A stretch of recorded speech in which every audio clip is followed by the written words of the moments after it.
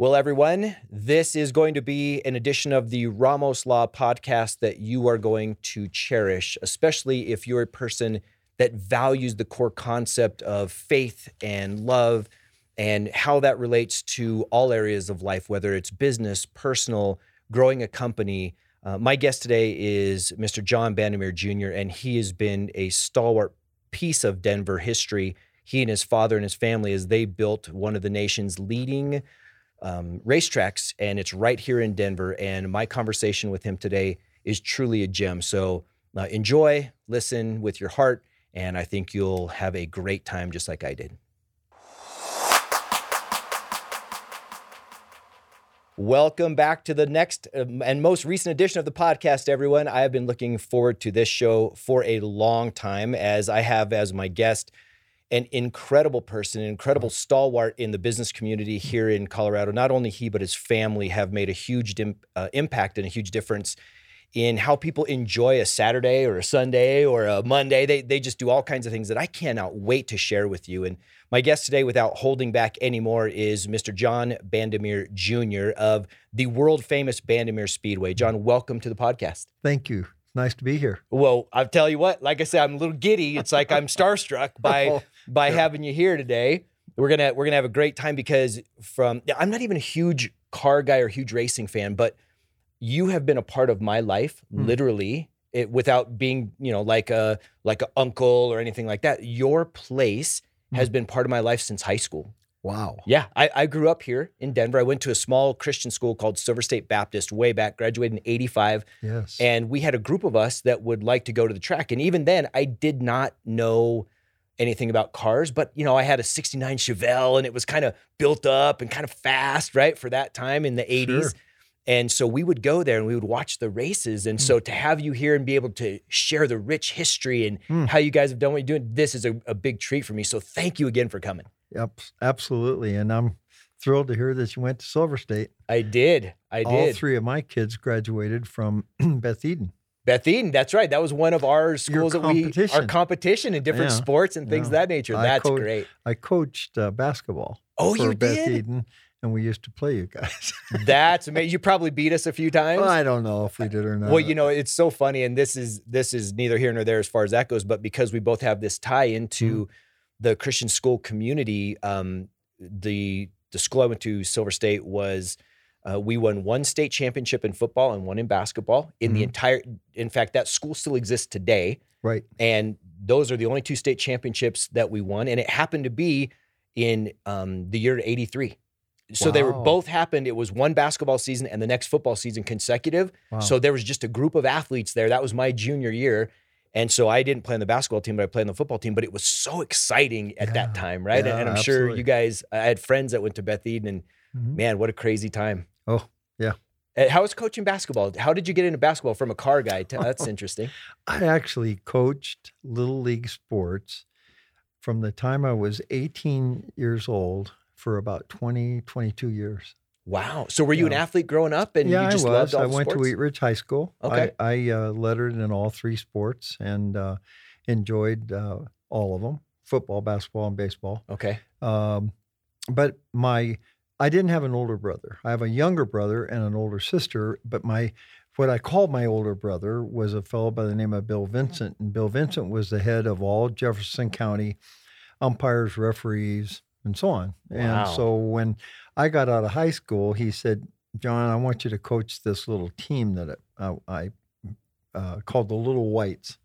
And I said, "No, I don't want to do that." And he said, "Yeah, you do. And you're 18 and your big brother's telling you what's up." So anyway, I started and I coached, and we were sponsored by Mr. Anderson. It was Anderson Tire Company. They ended up being called Pickering Automotive later on, but anyway, it was really a neat experience, and I learned a lot through that. And let me tell you what I learned, because I'm going to ask you a question. Uh-oh. Do you remember the score of any game you ever played in? I would say the closest I ever remember was the state championship game when I was a junior in high school, and I don't remember exactly. I remember it was right around, 20 to 16, but there you go. Yeah, not very close, no. But why I put you on the spot is that I now communicate with a lot of the kids, that I coached years and years ago, and they can't remember the score of any game, but they do remember that I prayed with them. No kidding. Yeah. They never forgot that I was the guy that always prayed with them before and after the game.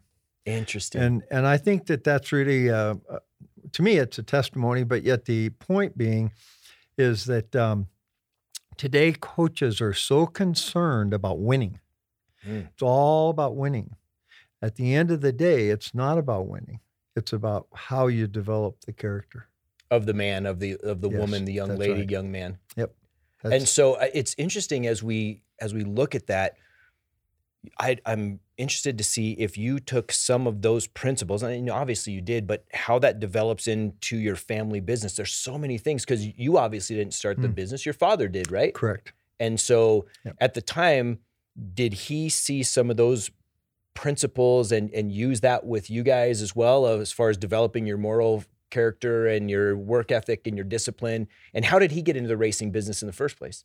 Well, that's a great question. My father grew up in Golden, Colorado. He was on a farm with several siblings. He had everything tore apart trying to make it run faster. And finally, one day, his father said to him, he said, "John, I haven't got a tractor that's together. Everything's apart. You just need to go and get into the automotive business someplace." And was this in like the 1940s, maybe? Well, I was born in 1938. Okay. So this would have been, okay. We're talking probably the 30s. Okay. All right. And so he started a shop on 14th and Broadway and had a partner by the name of Marty Keller. And they did what they call high altitude tune-ups because we're 5,000 feet high in Denver. And of course, needless to say, it's hard to get air. And so that was how he got started. But he was the first guy to ever supercharge anything. Your dad was? Mm-hmm. First one that I know of. He had a little shop on Benton Street in Wheat Ridge that he had a foundry in the back, and he made manifolding and all of the pulleys and everything to supercharge cars. Now, was supercharging a thing back then? Like people knew what supercharging was, or did he kind of come up with the concept? Well, he just needed, when you don't have air, you got to make it. And so everything was a flathead, right? You had flathead Ford, flathead Scheck, 6 cylinders. So the way you could make them run better would be to mill the head or the block and make it to where the piston comes farther up into the cylinder, which gives you more compression. Okay. And the more compression you have, then the better it'll run in this altitude. So that was one of the things they did. But then he really got hooked on superchargers because you could put air in the engine, externally, and it really make them run. Of course, today it's a big thing. Turbochargers and all that kind of stuff. Yeah, you can buy a car with a I have one that's got twin. I love it. That's beautiful. I like the horsepower. That is fun. But Dad wanted. I graduated from high school in '56, and when I say that, I'm just trying to think. I think my dad's shop on Broadway was probably in the 40s, between the late 30s and 40s. Okay. Because see, during that period of time is when the midget automobile, little tiny midgets that they raced quite a bit, raced them at Lakeside, Englewood. Yes. That was what my dad was involved in quite a bit. There was a motorcycle shop on West Colfax where Avalanche Harley Davidson used to be, and that was called Ray Cook, and it was called Cook the Motorcycle King, and it was a Harley Davidson shop at that time. But Ray really liked midgets, and so he owned all the cars, and my dad worked on them. Wow. So that was how we got involved. Did your dad ever talk about, I never thought about this till you just said the timing and what he was doing. That building performance cars, it's a luxury, right? It always has been. It's not like you needed it. Mm-hmm. What happened during the World War II era in that business? Because I know a lot of business, literally, even the candy business went into the Provide Soldiers protein bar business. Right. Did it affect your dad's business in that way? Tremendously. In fact, my dad and mother, during that war, Dad never did go to the service because he was hired by the government. He worked for the Emily Griffin School downtown at that time. And Mom and Dad taught the widows or the people who were without husbands because they were in the war how to change oil, change a spare tire if they had Wow. to. All of the things that women really would need to have to do. They had to do. Yeah, because no one was there to help them. And so that was part of their early education and things that they were involved in. That kind of led them into the auto parts business. And so they became involved in selling parts and of course, performance. Then my dad always liked the performance, so it became Bandimere Auto Parts. We specialize in performance is what it was. I actually got involved personally in the auto parts business after I got out of high school and took a shot at college, which didn't end up being much. But It wasn't your thing. No, it really wasn't. I went to CSU for about a year and a half, and I lettered in football, though, there. Did you really? Yeah, I actually did as a freshman. Wow. And you were some athlete because you don't just walk on any D1 school, even no matter what, and letter. God gave me really good hands. I could catch just about anything that you could throw at me, and so that was really a special deal. That gave me the opportunity to be all conference in high school and like that. Wow! But anyway, that's neither here nor there. But it's a cool part of the story. I was small. Okay. Think about it. Now if you're not 6'7" and weigh 250 pounds. You're not going to be a tight end. That's right. That's right. So you go through that process. You decide, was it your grades that let you know that college wasn't for you, or was it the kind of thing where you said, "Man, my heart's not in"? And I think it's an important message because for a long time in our country, it was for you to succeed, you have to go to college. And now with the internet and with all this ways to learn information, it's not viewed by a lot of people the same. And so for anyone listening who either has kids that are getting ready to go to college or maybe even a kid who's wondering what to do, I'd really like your insight on how does that work? How did it work for you? And what do you think about that? Well, okay. Growing up in the automotive industry, of course, my dad was a really, what I called a workaholic. He really loved to be in the garage and build things and build race cars and so on. And you'd think that a kid would say, wow, that's for me. But I had a girlfriend in high school whose father was a cattle buyer, and they lived out in the Golden area. And I always, every summer, went to my grandfather's for the summer. We raised sweet corn, and we had cattle and milk cows and pigs, and I always enjoyed that. My grandfather raised quite a few vegetables that we took them down and sold them in the Five Points area. So I'd go with him every Saturday down to do that. And so I really kind of had this idea that I'd like to be a cattle buyer, and I'd like to get in that. So when I went to CSU, I took botany and animal husbandry and all of those courses that you would take for that. And it was a specialty school for that, right? Because I went to CSU. That's where I went in the 80s. And even then it was known as an ag school, agriculture school, where that was where people went for that kind of thing, specialty. Yeah. Yep. But once I got there, honestly, the truth of the matter is I learned how to water ski. On Horsetooth? Yeah. Yep. Horsetooth and Windsor Lake. One of my roommate was a fellow that ended up later on being the mayor of Windsor, if you can imagine that. Wow. Dennis Miller was his name. I don't know if Dennis is still alive or not. But anyway, and of course, you learn how to chase girls and all of the things that, but honestly, I came back and my mom said, you could certainly go to work for us. And I said, I think I better do that. So I did, went to work for him. And that was that. The rest is history. Now, were you good with cars as a young guy, or did you have to learn it all at that time? No, I was okay. I really wasn't a mechanic like my dad. However, I've put together several engines and tore a lot of stuff apart. I've had a lot of really fast cars, and I've enjoyed that part of it.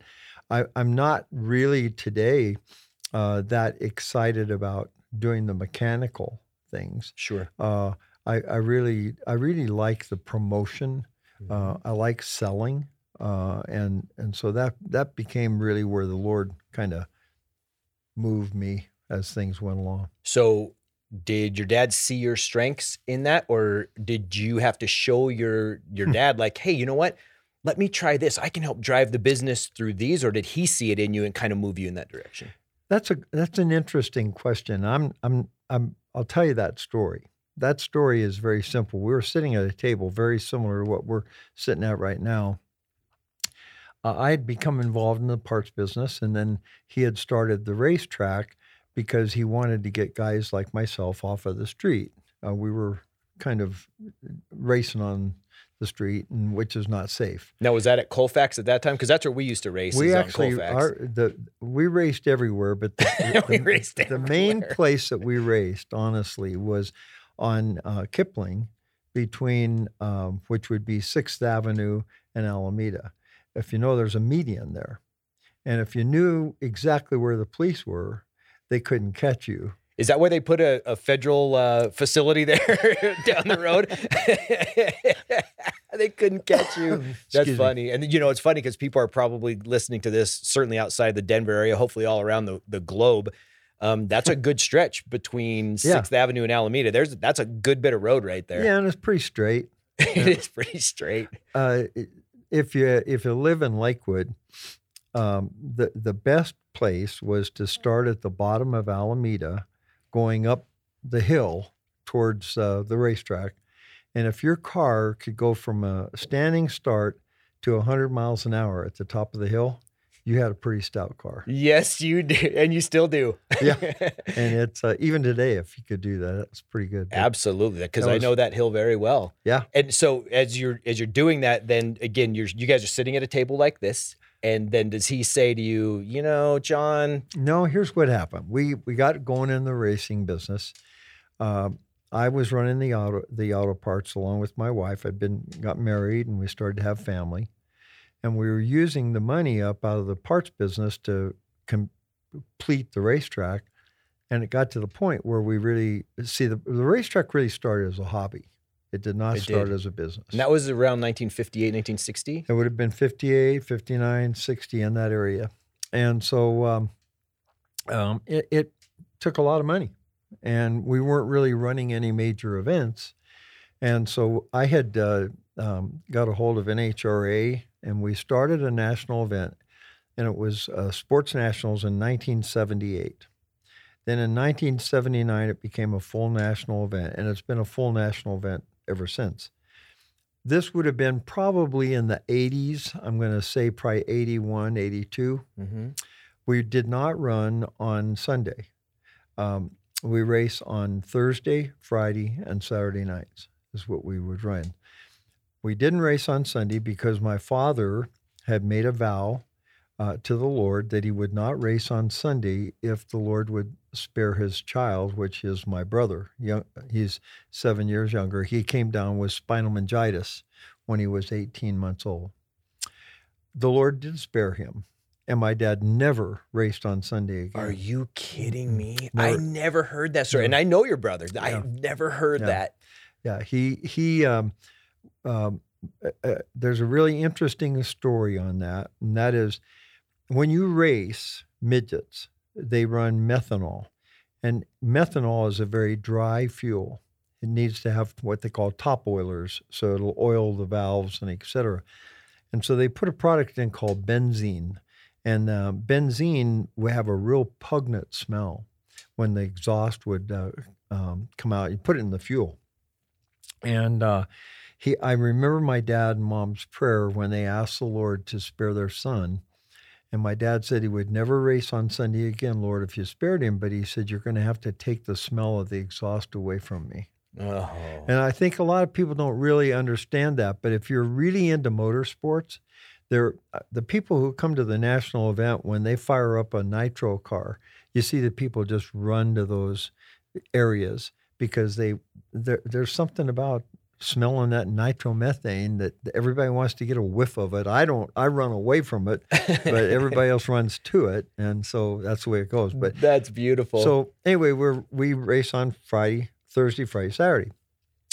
Our rain date was Sunday. Okay. For a national event. Never had to use that until I think it was around '83, and we had a horrible rainstorm on Saturday afternoon, right about time for eliminations. Everybody left the place and left their shoes and everything else in the mud because at that point in time, it wasn't developed like it is today. Mm-hmm. And typical Colorado, sun came out, dried things out. They dried things up, came back the next day and ran the race. So I'm sitting at the table with my dad, and I said, Dad, why did we get involved? And why did you get involved in this? And you don't race. I know why you don't race on Sunday, but people only have Saturday and Sunday off. That's the only 2 days they had off. And I said, we just ran this race on Sunday, and I could have ran the race with half of the security people. Trust me, at night, lots of things go on. But and that's I always use this example. Why are bars dark? I'll tell you why they're dark. Because the Bible says men love darkness rather than light because their deeds are evil. That's exactly, they want to hide. And so that's why a bar's that way. Well, my dad, he looked at me and he had a great big bunch of keys. And he just took those keys and pushed them across the table. And I mean, as long as this table here, and pushed them down to me. He says, it's not mine to run anymore, it's yours. What? Well, that day you had no idea that was coming and the keys come to you. That was the day. So from that day on, it was my responsibility to make decisions. My mother passed away when she was quite young. She was only 53, 54 years old. My dad remarried. And ironically, my mother's name was Frances and my stepmother's name was Frances. Really? And her husband's name was John. So they were good friends. So anyway, Dad never came to the racetrack on Sunday when the races were going on. We might have a race, and then he and Frances would come and help pick up trash. Wow. We all learned how to pick up trash. That was, and I might throw that in just as a little note. Okay? Please. Trash is beautiful. Trash is beautiful. Okay. People don't realize that. But the most important part of any event when it's over is that if there isn't any trash, you didn't do much. Oh, I see. Think about it, okay? When you see a lot of trash and trash barrels full, of course, that's not a good sign that you don't have good staff to keep it clean. But the other side of it is many times I look around after an event's over and I just thank the Lord because that means you sold something. You had a lot of people doing a lot of things, enjoying themselves. Yep. Wow. So that's kind of how I became involved in that part of the business. So I noticed that looking at basically looking at your website and kind of seeing stuff, the track originally was it supposed to also have a oval with it? And then also it was designed to help, it sounded like anyway, teach kids about performance and all that kind of stuff. Did that stuff ever come to fruition? And if it did, where did that wind up? The racetrack started as the Safety Proving Grounds of America. That's called SPGA. That was the name of the facility. It had an oval that Dad had cut in, and we never did ever run it as an oval track. It was like about a 2-mile oval. Could have been a NASCAR track, I suppose, eventually. We really didn't have enough space when you really get right down to it to be able to do that there. Didn't have enough acreage. The school part, of course, my dad was very involved with Warren Tech and all of the other schools that had automotive schools at that time. He would go and teach and help the kids to understand automotive because he is a very good mechanic. But as far as us ever having a real major school there, no. However, as years have gone by, the Master Drive driving school is now there at the racetrack, and of course, the go-kart track has become a very big part of our business. And what is the Master Drive School? Is that to show how to drive in certain conditions, or what's the? No, every 15-year-old in the state of Colorado has to go through a driving school before they get a license now. I did not know that. That's a state. Okay.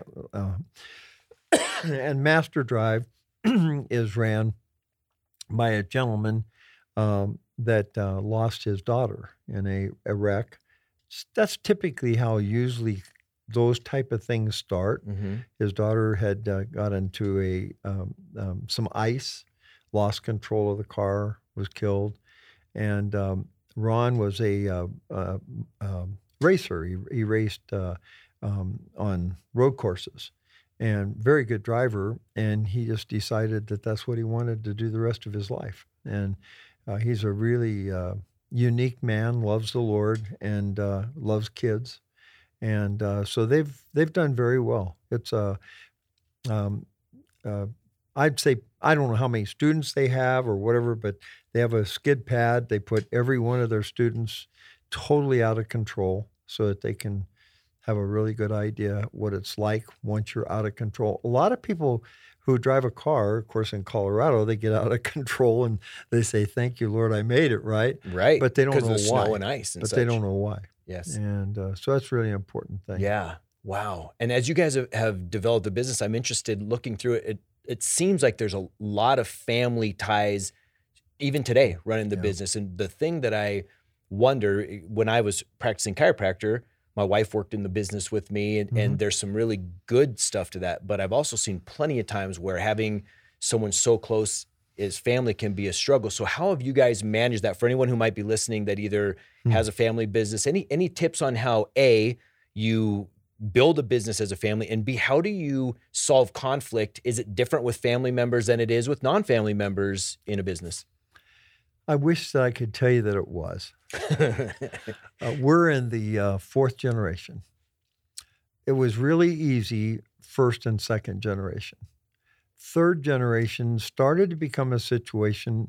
I mean, that third generation now is 55, 56, 57 years of age. And their kids, which would be the fourth generation, are now in their 20s and 30s. As it expands, the advice that I now can give to people as I've lived through this is that as you have children, you don't need to expect them to be involved, but you encourage them to go out into the industry, whatever it is that they like, and find out what the world really has, and then come back. Wow. Because once you come back, you really realize what you have. Wow. I think that when you grow up in a family business, then all of a sudden it's kind of like, well, I deserve this. And you don't deserve anything. You have to earn it.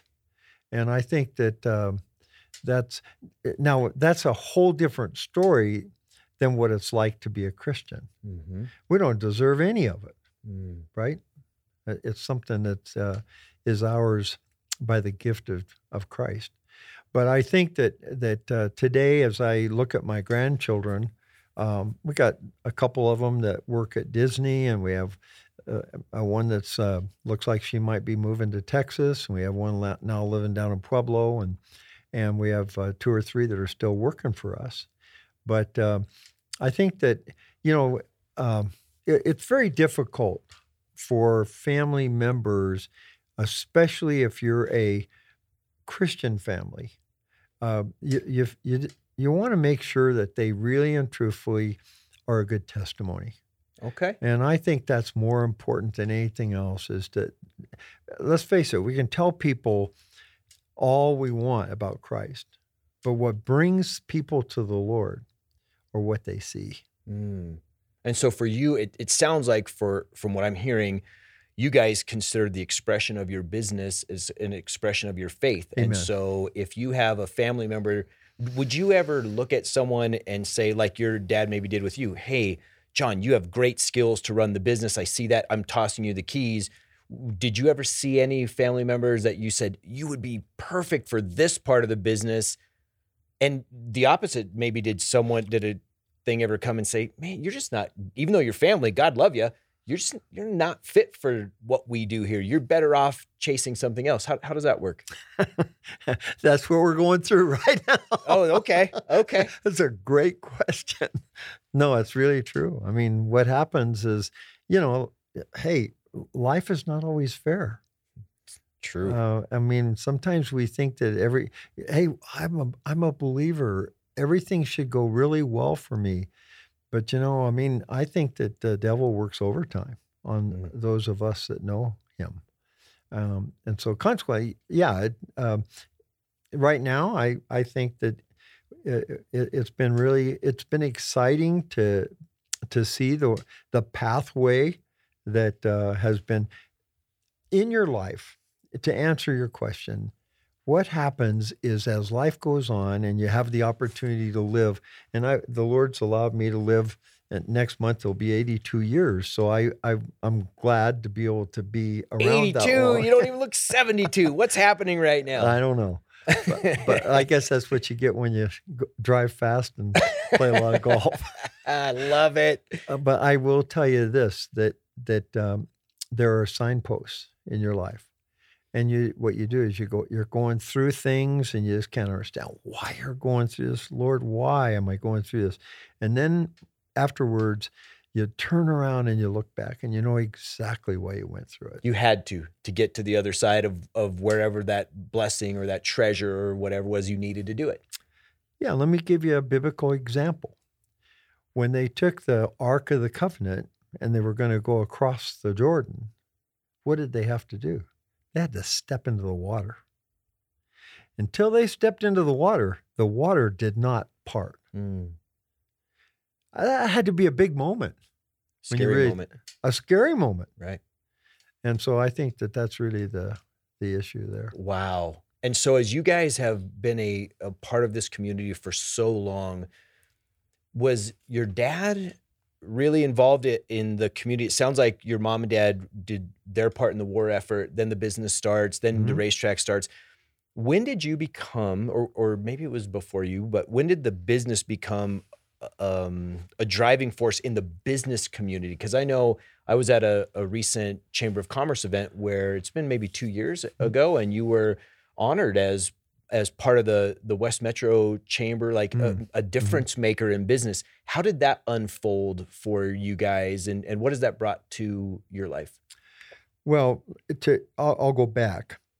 When Mom and Dad chose to get into the auto parts business, young people, and when I say young people, I'm talking about guys who were in their late teens, 20s, et cetera, they all had a need for speed, so to speak. They liked that performance.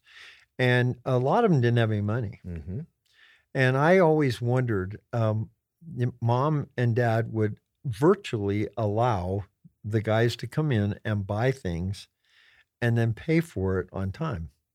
No kidding. In other words, they extended credit. They extended credit to them. And honestly, I would say probably 99% always paid. Wow. They just did, because they wanted to be a part of that in-group. Mm-hmm. I think that was probably the most important thing, that, in other words, they trusted them. And they knew where my dad stood. My dad had a sign on the wall in his auto parts and actually in his shop on Benton. And the signs, I can remember the verbiage. It said, "Thank you for not using the Lord's name in vain, because he is my Lord and Savior." That was it. And so people would come around and you could hear them have conversation, and all of a sudden they would say something. They say, "Oh, I'm sorry. I'm sorry. Please forgive me for saying that." Because they knew. Mm-hmm. They knew where he stood. Right. And Dad had the opportunity, I think, I love talking about my dad. I hope you don't mind, but No, it's fine. But see, where my dad's ministry was, believe it or not, his ministry was more with the boys that came home from the war than it was really in the racing business. Okay. He was a Gideon, and he was very involved in the placing of New Testaments, but there wasn't hardly a Sunday night that my dad would not be at Fitzsimmons Army Hospital and be sharing with the young men that were there. Their moms and dads, their family, many of them would not come to see him because half their faces were blown off and they had arms and limbs that were gone, and they were a mess. Wow. And so your dad went to go ease their pain and share with them and talk to them and comfort them, and he'd lead them to the Lord. That was where his heart was. And he was really involved in that. He was part of the old Denver Bible Institute, which was the DBI, they called it. And I remember that he and Mom used to go and take Bible study lessons and enjoyed that. That was kind of a part of growing up. You know, church today is not, a lot of the kids don't understand, but we used to go Sunday morning, Sunday afternoon, Sunday night, Wednesday night. I mean, it seemed like we lived there. I remember it was, I remember that time for sure. You probably do, yeah. I do. Now, as far as then that tying into the business, when did you guys start getting into the business world around you? Not just the Bandimere business, but you became part of the fabric of business growth and development in this whole part of town? Well, I think that when I was in the parts business and I wasn't involved at the track as much, I got involved in the Denver Visitors and Business Center. Like a Chamber of Commerce kind of thing? What'd they call it? The Denver Visitors and something Association. Anyway, it was there was guys like Barry Hirschfield and the folks that owned the big milk company and John Hickenlooper was a part of that. He had his young businessman at that time, He had right? his bar downtown at that time. Cherry Cricket? Yeah, well, it was right there close to the train station. Okay. Right in that area. Yep. But there was just several guys that I was involved with, and I was on that board for several years. So I kind of reached out and got involved in that. Like I became, I think I'm actually a member of their Hall of Fame. I know there's some stuff that happened on that, which was great. It was always fun. Barry Hirschfield and I have been friends for years and years and years and years. Hirschfield Press, and they're no longer in business today. But anyway, that happened. And then when I got out in the county, it was very important to me that we were involved with the chamber. I live in Wheat Ridge. I've lived there all my life. The Chamber of Commerce, it didn't do a lot for me, but when I became the chair of the chamber, I tried to explain the Chamber of Commerce had a front door where they were trying to sell memberships, but they also had a back door that was wide open. It seemed like people they come in and then they wouldn't see anything, and so they'd be gone. And they had what they would call business after hours, where you'd go. And I was the guy that said, why don't we stop charging people for all of this stuff? They pay $400 or $300 or whatever it is to become a member, and then we want to charge them $10 or $15 for all these, and they feel like they're being nickeled and dimed. Absolutely. Am I wrong? No, and I as a experienced businessman, you know what I'm saying. Absolutely, 1,000%. And so I said, why not have business after hours at Bandimere Speedway, or have it at Ramos Law, or have it someplace and let them provide the food and let people come and see their company and understand a little bit more about what's going on. And that happened, and that's continued to happen. And by the way, that closed the back door.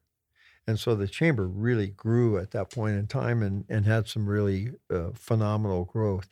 Then when we got involved, we had 8 grandkids. They all went to Rooney Ranch Elementary School at the same time. And our daughters got involved in helping the teachers, and we started a program called Race to Read. And that's been a 22 or 23-year program now. And there's 35,000 kids, K through 6, every year. Wow. And I was going to ask about that. And is the Race Yeah. to Read, is the impetus behind Race to Read your family's connection to education? Yes. So you saw that, and so they saw the need and the opportunity to blend those things together. And now, like you say, 35,000 kids over 2 decades. Wow. No, 35,000 a year. Oh, wait, what? A year? Hundreds of thousands. Lots. Hundreds of thousands over Yeah, decades. Yeah. We just finished our 22nd year, and we have usually, as a rule, 65 to 75 schools every year. So there's around 35,000 kids. And what do the kids do? So they read, and then what? They get to come to the track and They have a reading program, and we give them all kinds of special gifts. We give them pens that have a little dragster on the top of it, or we give them tattoos, or we give them shoelaces, or there's so many things that we have had, bookmarks, those type of things. And but it's been a labor of love. Each school pays a very minimal amount to be involved. The rest of it is all completely covered by our foundation, and so that's been really good. It's kind of like this. Somehow, some way, you need to be involved in the community. Correct. Solterra is a perfect example of that, and I'll come right back to Race to Read.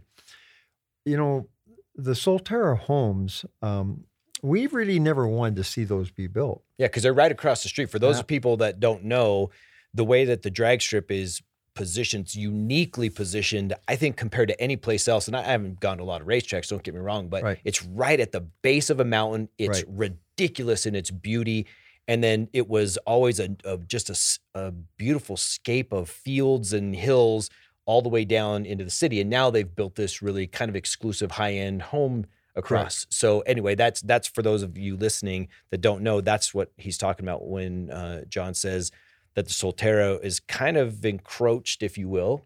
Well, they have, and there's going to be more. There's going to be more. I heard there could be thousands more homes. 3,500 more homes. Yeah. Wow. So, and that'll make it to where it'll become more and more difficult to be able to do what we do. Right, because it's loud, because of the noise factor. Correct. And traffic, yeah. Then we can maybe go to electric cars, huh? I'm sure everybody has that question. They'll make some fast electric dragsters. Can you see that? Like Tesla. Those Teslas are fast right now. They are fast. But anyway, put this into perspective. Mm-hmm. And I'm not saying this because, one of the things that's, to me, that really is so exciting about Ramos Law is that not only is it a law firm, but it's a firm that also has the ability to with doctors and to understand a little bit about the human body. Right. And that's really an important thing. It's really, talk about a deal that really makes it to where you've got, and when I heard that we were going to have a relationship, I thought to myself, wow, is this a deal made in heaven? Because the thing is, then I wonder if this Joe Ramos knows the Lord. Whew. Yeah, that changes everything. That changes the whole game plan because of relationships. Yeah, with us being a partner with you now, finishing our first year with the Ramos Law Bandimere Connection and going into our second year, it's been fascinating because it's a community that we had never connected with before, right? I mean, we've been connected with different sports organizations, both pro and amateur, kids, non-kids, but we had never really connected with the racing community. And it's been fascinating how they look at things. It's been really wonderful. We had a chance to do an event there, of course, where we got our team together and we all got in dragsters or not dragsters. We got in challengers. Were they challengers? Right. And then we ripped up and down the track and had a great time. So how have you found in these relationships that you're talking about, John, that it's benefited your track with the connection to not just Ramos Law, but some of the other great partners you have? Has that closed the back door for you, or what does that do for you in the sense of these types of partnerships? Well, there's, without any question, relationships are what make things work. Our business, a lot of people don't understand our business, but our business is a lot like the symphony. Mm-hmm. The symphony does not sell enough tickets to pay the bills, but they have sponsors that bring it to the point to where everything works. At the very first, we never sold enough tickets to be able to make it all work. And so the sponsors were absolutely imperative that we had them to keep, the doors open and keep things going. Now, we do very well with selling tickets, but there's a lot of events where, frankly, we don't even care if we sell a ticket. We'd rather give it away and have the place packed with people. Right. And what that does is that really helps the sponsors. Right.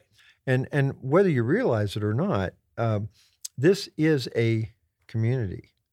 The racing community is very tight. And once they start to trust the Race to Read program, once they start to trust the Ramos Law, once they trust the Napa Auto Parts, whoever it might be, okay, Mm-hmm.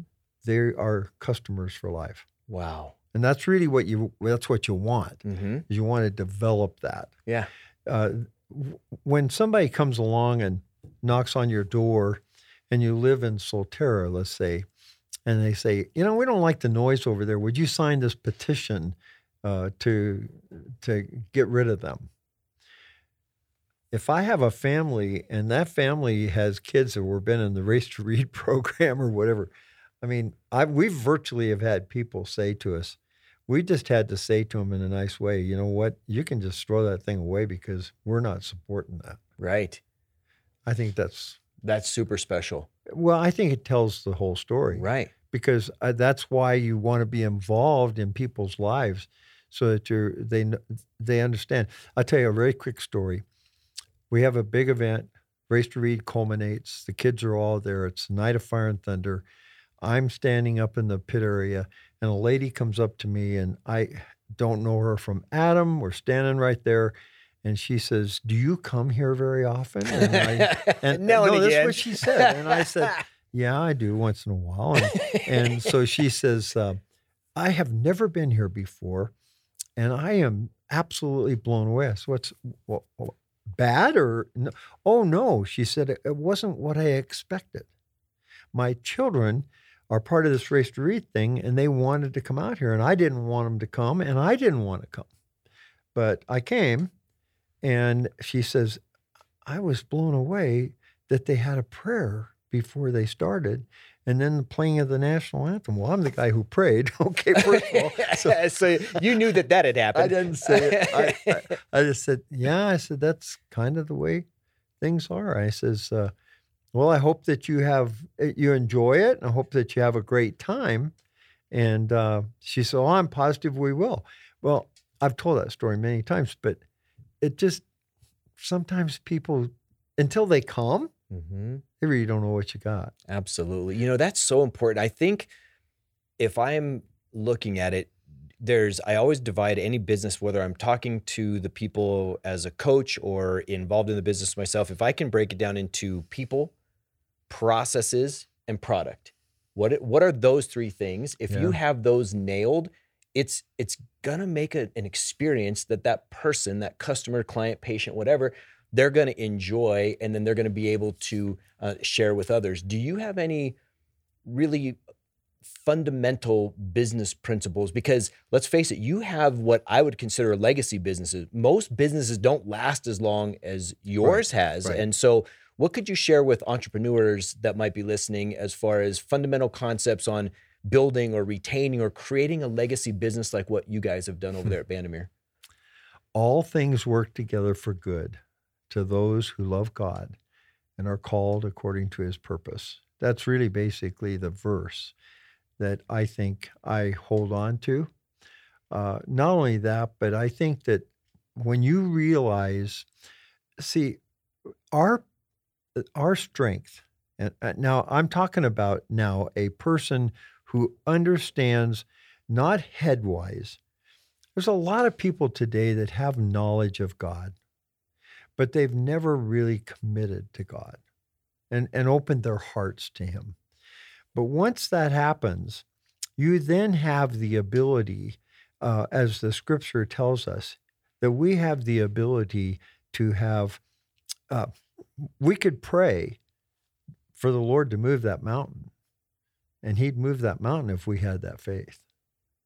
I think the problem today that a lot of times we have in our businesses is that we don't really understand the power that we really have in our life to be able to, it's not my job, for example, to bring anybody to Christ, but it is my job to share. And so when I share, I want to make sure I share scripture. I don't want to just share stories. I don't want to share all that kind of stuff. And so Ephesians 2:8-9 has become my lifelong verses.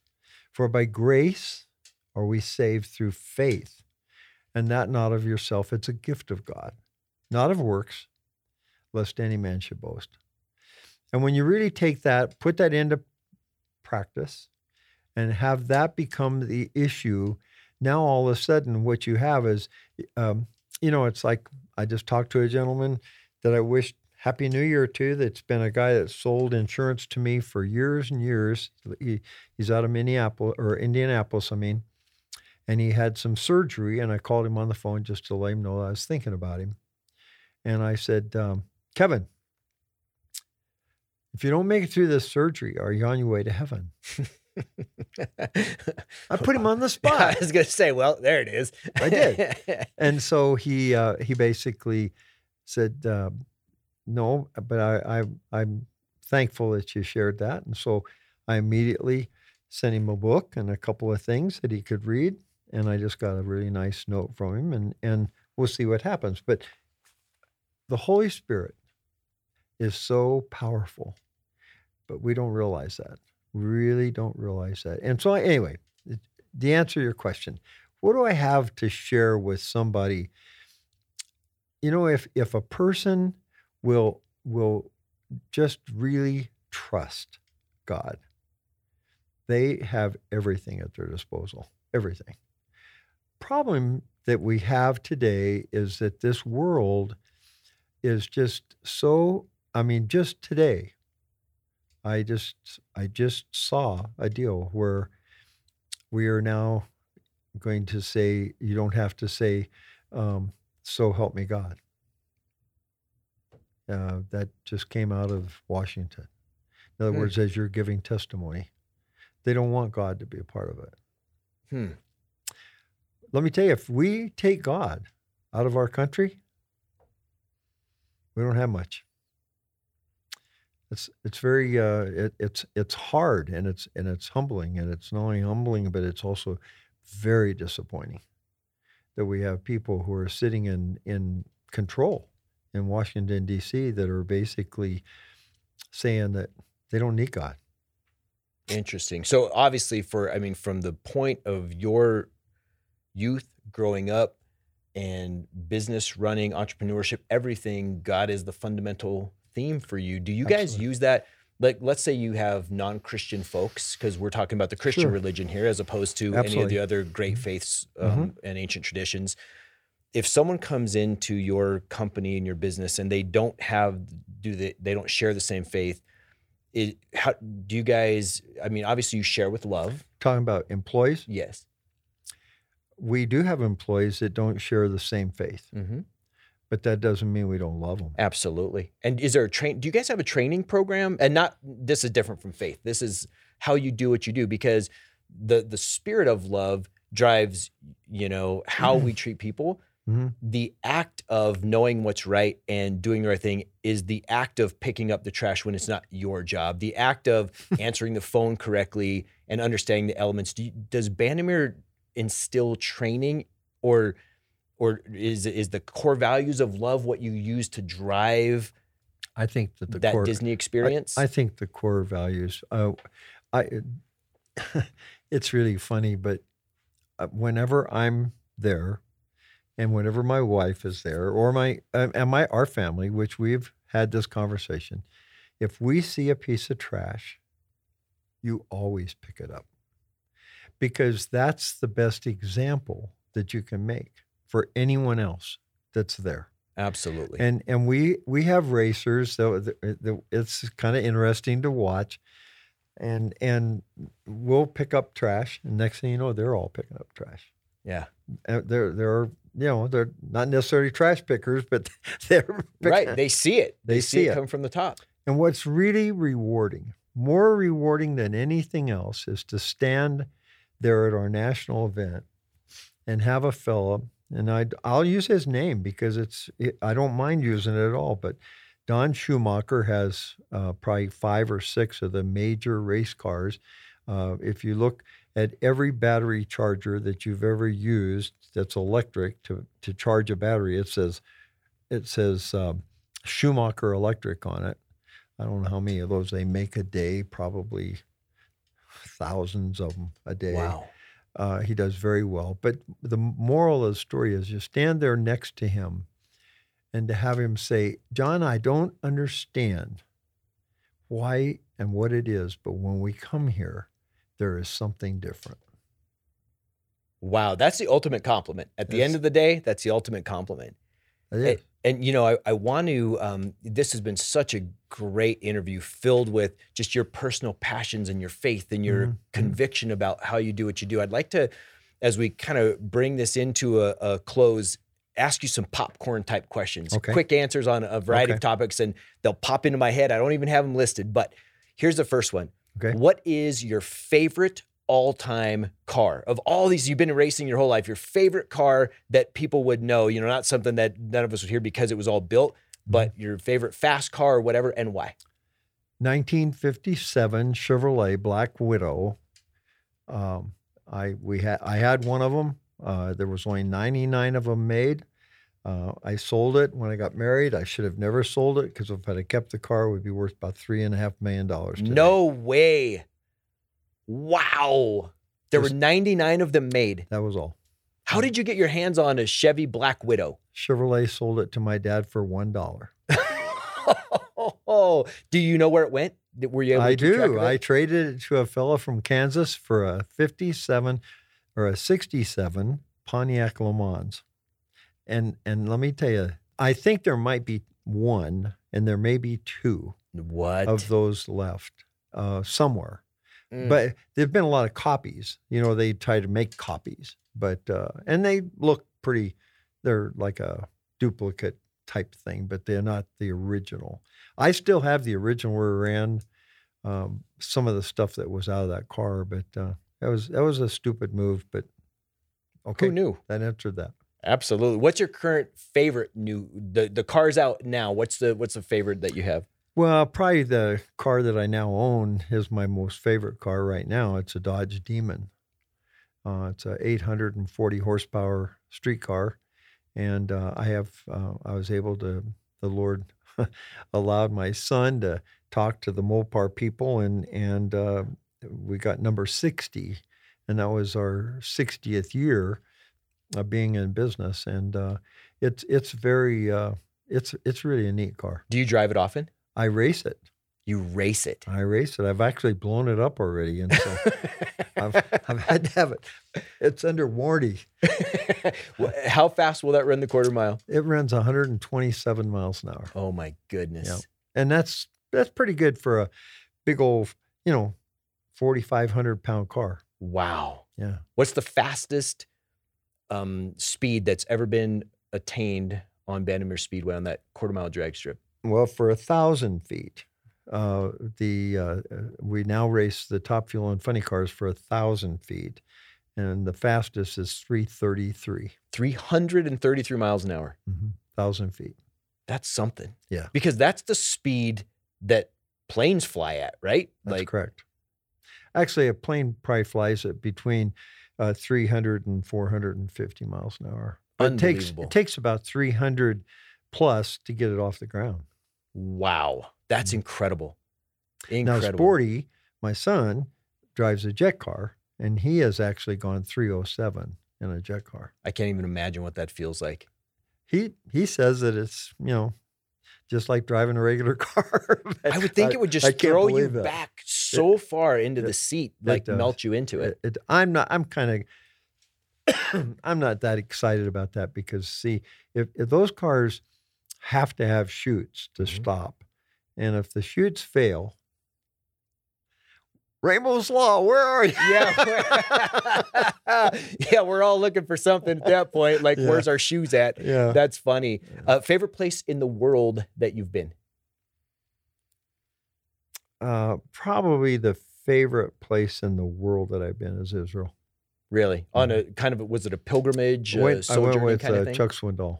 Oh, did you really? Yeah. Okay. Mm-hmm. Wow. Yeah. It was fun. It was a hard trip. Wish I would have done it completely different, but it was Lorraine and I and about 500 or 600 of our favorite friends, and I mean that big group like that. When you go to Israel, you're almost better off to take and go with a group of 18 to 20 and have somebody that's leads and because there's a lot of walking and we were at that point where it was hard on us. Yeah. Wow. Okay. Best piece of advice you've ever been given? Best piece of advice. Love your neighbor as yourself. Oh, pure, sweet, simple. Well, that's deep right there. That's deep wisdom. And obviously that comes from the Bible. It's a long-term ancient piece of wisdom, but it never holds more true than today. I think all the stuff we got going on, and everyone said that throughout generations, right? Like now is the time when we need this, that. Everyone's been saying that forever, but I can't think of any more true time when love your neighbor as yourself holds true. And I think that's a great place for us to leave this, because if we can leave that piece of advice with the people listening, man, love your neighbor as yourself, which means first to me, love yourself. Do you know what that means? Do you know what it means to take care of you and make sure that you're doing the things that nourish your soul, that take care of your body? And then and only then, when you're right there, now you can love your neighbor, right? You can give them love. And that's a beautiful thing. And I'll tell you, John Bandemere Jr., what a great time. I thank you so much for giving of yourself and taking time to meet with us. Invite me back. I will absolutely invite you back, and I'll be seeing you at the track too. And by the way, just for the record here, I had the opportunity to win the Ramos Law Challenge Championship. So I was the end in all the brackets. I finished first, so I proudly sport that trophy on my desk.